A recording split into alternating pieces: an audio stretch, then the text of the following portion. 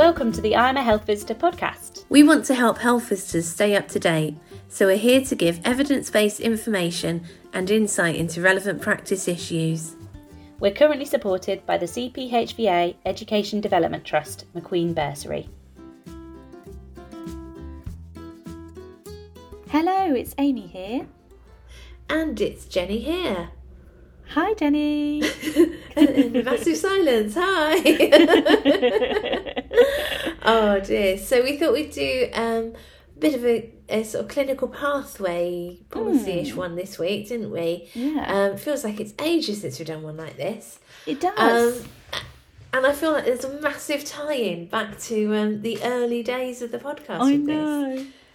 Because back when we were mere infants doing podcasting, we did the hexavalent episode, which I recall purely because of the whole challenge of saying hexavalent. Literally, that's my main memory of the episode, is that I couldn't say the word hexavalent. Oh dear. But amazingly, despite that episode, hepatitis B hasn't been completely cured worldwide, Amy. Oh, what? I feel like we've almost not quite done our job. We've missed the mark. That was definitely the goal. But no, so there's this new, reasonably new pathway, hepatitis B antenatal screening and selective neonatal immunisation pathway. Yes, there is. Well, I did get that out in one Well breath. done. Yeah, it's a catchy title as well, I must say. Oh, completely rolls off the tongue a treat. But you know, so why has this guideline come out, Amy? Help me. Well, so Jenny, in fact, it's come out because although we're actually quite a low prevalence country for hepatitis B, so they cite some data in the report of 99% of women are antenatally screened for Hep B, so we're pretty good at screening antenatally, and of those in 2018 to 2019, only 0.4% were positive for Hep B. Wow. So we don't have very high rates.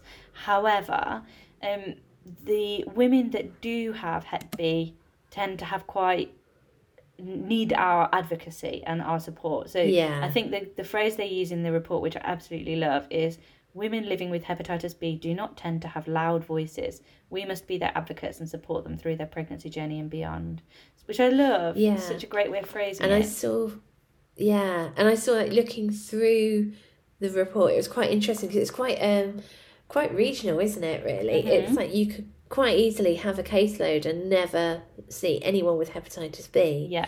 Whereas unsurprisingly, given that I remember having to order in hepatitis B vaccines for families when I was working in Lewisham, London has the highest rate of the country. Yes. And also the highest rate of women who are detected as carrying hepatitis B or having hepatitis B during pregnancy. Yes. If I remember rightly, in there they said about sort of 70% of women in pregnancy knew already their hepatitis B status. Which means that 30% didn't. Yeah. Which must have been quite a shock, actually, to discover that in pregnancy. Oh, completely. But also this report looked at sort of the fact that these, especially this vulnerable group who it was all new to them, often had the highest rate of having poor or limited English, being quite young, and presenting late in pregnancy. And by that we mean sort of beyond 20 weeks when they booked. Which immediately makes everything feel like it has to go twice the speed, doesn't it? Yeah. So, I mean, clearly we're talking about a vulnerable group here and possibly the socio-demographic factors that factor into this particular condition.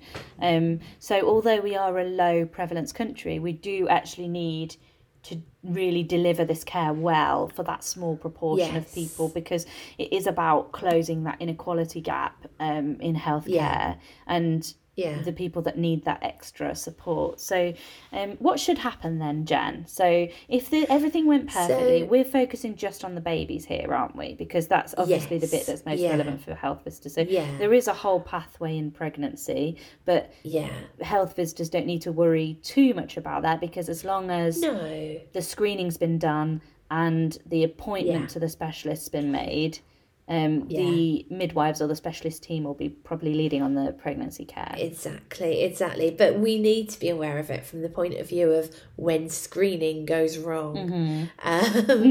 Unlikely to be a Saturday night tea time thing on Channel 5 anytime soon, but important nonetheless. Saying that, some of the things I've seen when I flicked on Channel 5, I wouldn't put it past them. Absolutely. So it should be that there's timely antenatal screening.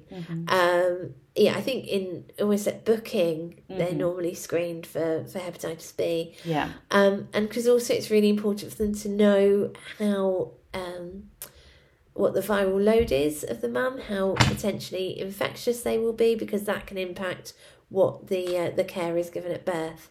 So when baby arrives, they should have their first immunisation within 24 hours. And if mum has high infectivity, I didn't even know infectivity was a word until recently, or until today when I've looked through this, they should have the immunoglobulin which is recommended within the first 24 hours. This gives effective short-term protection until the vaccine kicks in. They then need another vaccine at 4 weeks. So 4 weeks old, which is the one that we need to be aware of. This is the one that we need to have an eye on and ensure that parents are getting booked in at GPs in a timely manner and getting this appointment booked in. That may be where our advocacy comes in. At 8, 12 and 16 weeks, they have the normal immunisations, which obviously include the hexavalent. So the tie-in there, it's all done. Yeah, so if you don't know about that hexavalent vaccine that includes the Hep B, you can go away and listen to that episode. It's right there for you. Yeah, scroll right back through the listings and it will keep be there. Going. Down a bit further. Little bit lower than that one even. There, okay? And then at 12 months, they should have their final vaccine as part of their routine 12-month screening. Bear with me a moment. Jim, the greyhound, has come in to settle on a beanbag and then is moving around, thus the rumbling you may hear. And at 12 months, they're also meant to have this dried blood spot test, which shows if they are carriers of hepatitis B themselves or if the vaccinations have worked. Yeah. Because what we do know is that of children who contract hepatitis B in infancy, it's a lot worse. Whereas a lot of things, we always say, it's better to get it when you're younger. Hepatitis B is not on that list. No. Much higher risk of cirrhosis, which is liver scarring, and of cancer of the liver as well in children. It's the cumulative so we really impact need on the to liver, be isn't it? on top of this. Yeah. So we need to know if they have had it. And actually, they list in the report that any baby contracting it through vertical transmission is a serious event. It should be, treated as that clinically. Definitely. And by vertical transmission, we're meaning just by being born of a mum with hepatitis B, don't we? Yeah. So that's what should happen. And really the timing of those are crucial, aren't they? In particular, Definitely, the 4-week one. And I did read as well in the guidance that even if the birth one is given late, the 4-week one should still be given at 4 weeks. So it's not about the spacing between the vaccines as it is with the hexavalent one. With the Hep B monovalent vaccine, just the Hep B on its own, it's about the timing of the vaccine in terms of the infant's life. So 4 weeks after birth, that should be given. And that it is important that it's given on time. So especially given that this is a vulnerable group, that might be where the health visitor can play a role in making sure that this is, keeping this infant safe. Yeah. And I think the important thing as well is that, it's like with this sort of group, we can't use, we sent them a letter. No. We sent them a text message to be an excuse as to why they've missed it. Because I'm sorry, that those are not always accessible. So that's what should happen. But in terms of what actually happens, in the report it highlights, and this is really why this report exists, because it's highlighting the gaps and the kind of missing data that we have. So they looked at 2,204 live-born infants, and they found 85% of those were given the vaccine at birth, 1.4% were given over 24 hours after delivery. 11% the timing of that first dose wasn't known. 2.5% was missing information. And then in terms of the pregnancy, 151 of the pregnancies didn't have any record of a specialist appointment in pregnancy at all. And obviously some of that, I think, one of the key factors they reported in that was those who had booked late. Yes, sure. And obviously, yeah, it talks about over 20 weeks, but I mean, that could even be booking in at 35 weeks. It could be, or yeah. arriving arriving in labour, which Yeah. I'm sure probably at least one of them did. Yeah. And then it says for the infants born to high infectivity mothers, 87% of those cases had the immunoglobulin administered. So obviously that should be 100%. Then they looked at a subsample of 309 babies, and they found 98%-ish get the vaccine at birth. So that's really good. But only 54% of them had an infection status available on the records. So that's from that blood spot test at 12 months. So that's either that hasn't been completed or it hasn't been recorded properly. And only 78% of them had received that 12-month dose. The remainder were unknown or missing. So really, there's a gap there. And if there's anything we can do in terms of the streamlining the I don't know what the right word is, the letter sending, the reminders, the prompts, the process almost, isn't it? Yeah, if there's anything we can do to streamline that process and increase those percentages, then that's really vital to be doing, because it could be hugely impactful on that baby. So it's that thing where it's interesting because it's things like you were saying about the handover, the communication, and I think it's also that thing where getting registered with a GP, which I know can be a hassle even for families who we have on a universal programme who we have no concerns about. It's that thing where GPs know that the parents, the mothers are pregnant, and yet it's still a surprise when the baby arrives, even though they have notification of the baby arriving.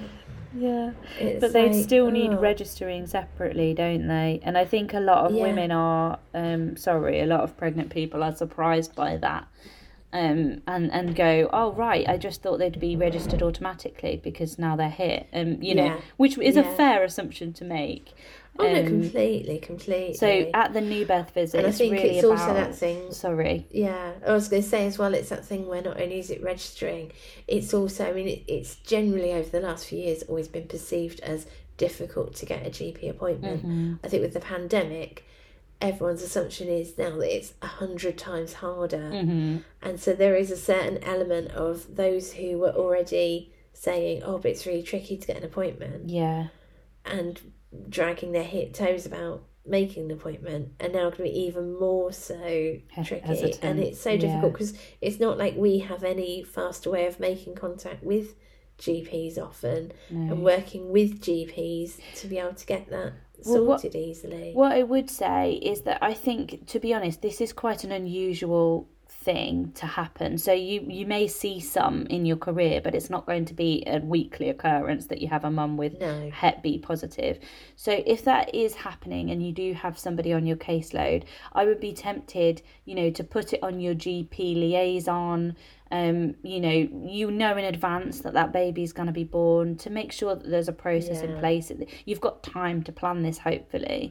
And even if you haven't got time to plan it, what you should be aware of is that in this guidance document, there is a huge number of prompts and belt and braces type reminders. There's a lot of process that's being put into place for everybody, not just health visitors, but practice nurses, GPs, admin, child health.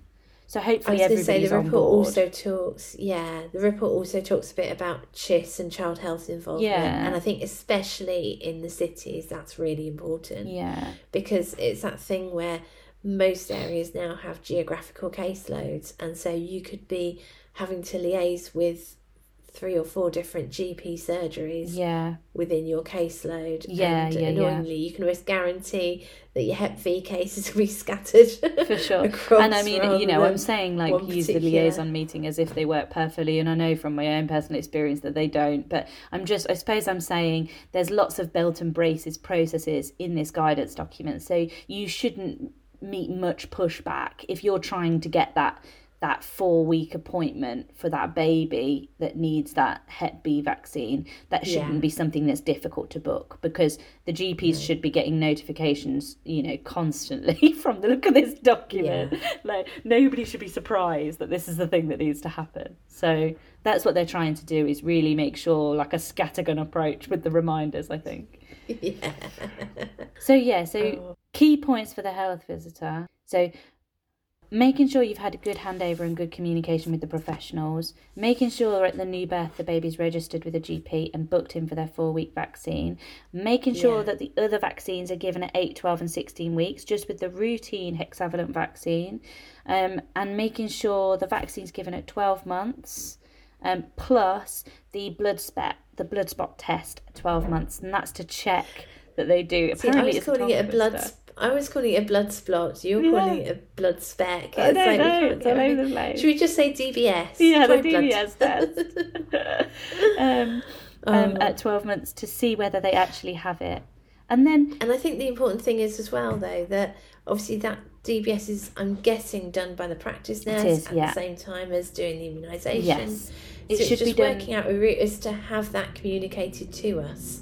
Yeah, but it has been because done. I think that's the issue as well. Again, it's that thing of, and I think we're so quick to beat ourselves up and feel like we're not communicating effectively enough with midwives, we're not communicating effectively enough with GPs. There is an element of us sometimes needing to be met in the middle. Absolutely. And just for you as well, for people to know, that DBS test should be done before the vaccine is given, so at the start of the appointment, so that the antigen in the vaccine doesn't interfere with the results of the test. But the practice nurse should know all about this. And if you're interested on kind of those more like unusual cases, like what to do if children have missed doses or delayed doses, if they've got household contact but the mum is negative, if there's families where the parents have declined the vaccine for some reason, then all of that is actually in this guidance document. So I'm not going to go through all of the detail of that because it's quite a niche thing, but I'm linking to the guidance in the podcast notes, so anyone who wants to go away and read it can.